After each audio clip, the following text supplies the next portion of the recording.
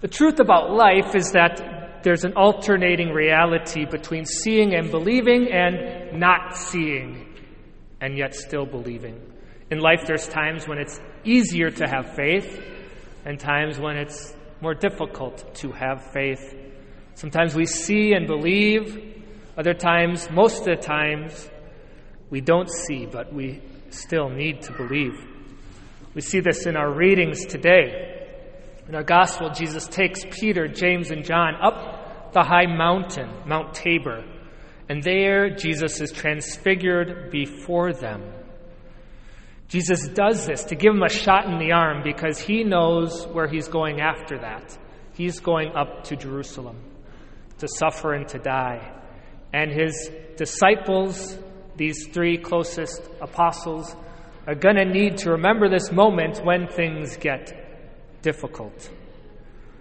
Jesus goes up this mountain and he's transfigured. He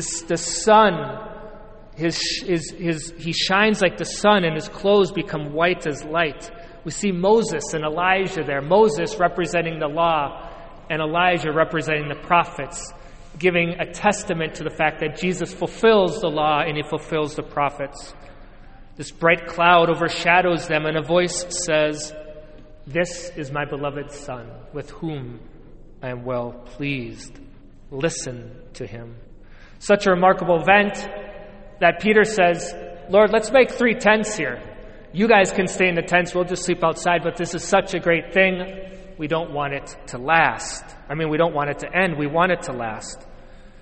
In the end, Peter, James, and John, they're seeing, and it's easy for them to believe. We've all had experiences of this, similar to this, maybe not as extraordinary, but maybe what we call mountaintop experiences. Maybe it was your wedding day. Maybe it was times with your family at the lake. Maybe it was even just time spent with your children. One father said he experienced this just in a moment when he was tucking his son into bed, and what a blessing that is. These are the times when we say, "Lord, thank you for this." Times when we say, "Lord, I do believe in you."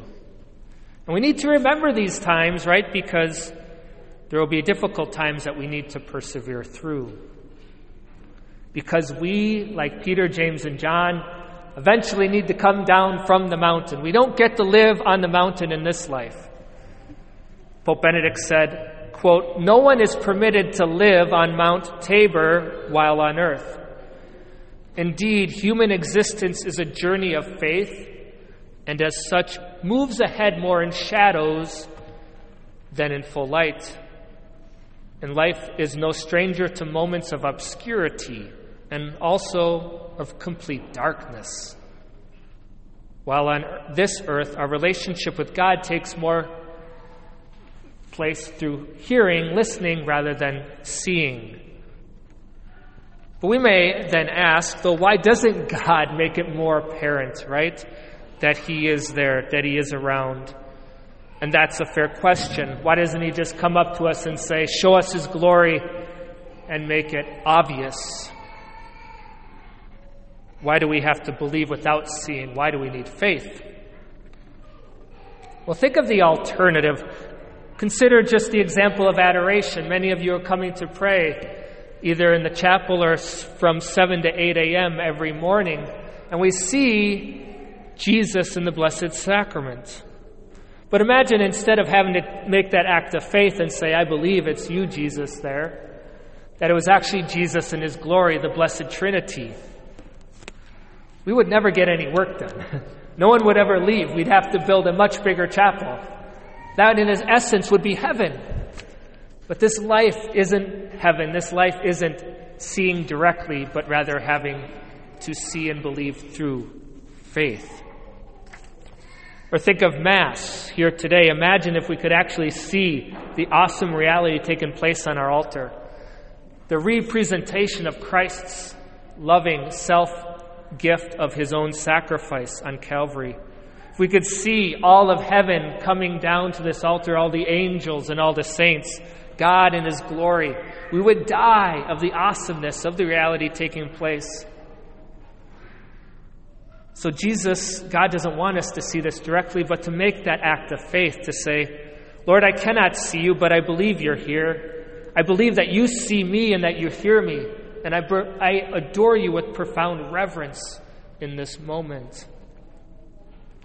So the point of this all is, it's okay if you don't feel God all the time. It's okay if you don't see God's presence all the time in your life. If you don't sense God, it doesn't mean you're doing anything wrong. Because God in his nature is pure spirit. In a sense, we're not supposed to feel him. And faith is just as real, though, as seeing. Jesus was just as much God down from that mountain as he was on the mountain in his glory. The saints would say, as sure as I put my hand into a bucket of water and it gets wet, I am that sure that when I make an act of faith, when I say, I believe, Lord, I believe, I see you, I believe you are here, we are that sure that we touch God. They are that confident that we touch God, we encounter him through faith. Finally, there's a blessedness. There's a true blessedness to not seeing yet still believing.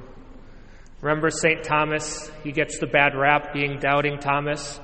He didn't believe that Jesus had risen from the dead when the other disciples told him. And so the next week when he gets to see Jesus, what does Jesus say to him? He says, Thomas, you saw and believed. Blessed are those who don't see yet believe. Many of us, all of us in some fashion to various degrees, have difficulties, struggles, things in our life that make it difficult for us to see God. But Jesus says to you, blessed are you for still believing even though you do not see. He's saying, you are blessed, keep believing, keep the faith. My friends, we live our life with God down from the mountain, and we live it through faith. We touch God through faith. Faith is not seeing, yet still choosing to believe. Blessed are those who do not see, yet still believe.